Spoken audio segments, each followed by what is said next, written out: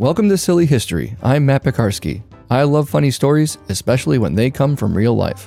I've compiled a long list of true tales that made me laugh, and now I want to share them with you. There's a lot of crazy stuff historical figures did or said, and yet we've never heard about them. History class would have been a lot more interesting with some of these sprinkled in here and there. Not that I ever disliked learning history. Hopefully there's at least a couple of yarns you haven't heard before. Let's hear one now.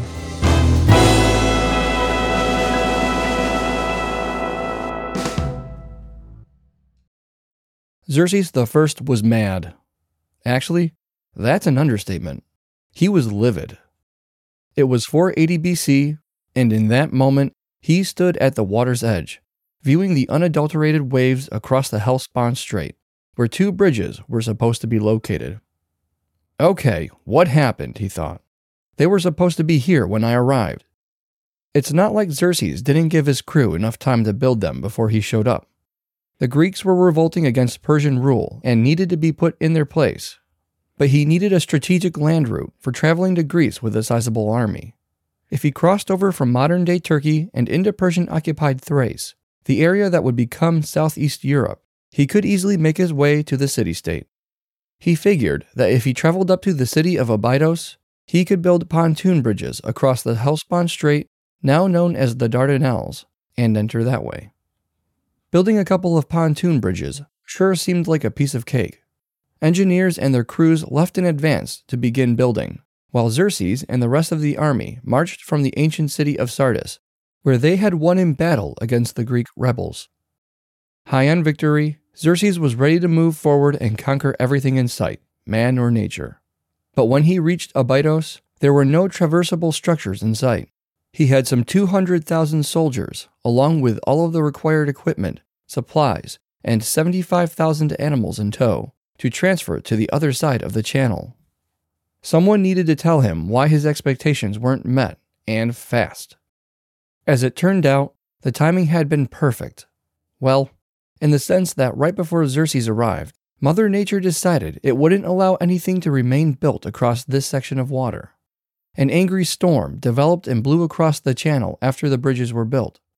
The engineers hadn't thought about weatherproofing the structures during the design stage. Thus, their creations were destroyed. It was a miscalculation they certainly regretted, and a mistake that proved to be both career and life-ending. Xerxes wasn't going to tolerate defiance from anyone or anything. He was the king, the ruler of the ancient world. Whatever he surveyed belonged to him and his kingdom, and that included the Hellespont. And so, Xerxes' next orders were ones that any rational leader would give in this type of situation. The overseers in charge of the construction were beheaded. A set of shackles were thrown into the water as a symbol of its subjugation, and his men cursed the strait as they whipped the surface 300 times and branded it with hot irons. That's how the Persian king told the channel who's boss. 2 new bridges were ordered to be built. Over 600 large naval ships were anchored parallel to one another for use as the pontoons, and spaced far enough apart to allow other ships to pass underneath. Logs were strapped together and placed on top to form the road. When the work was done, the bridges spanned over 6,500 feet.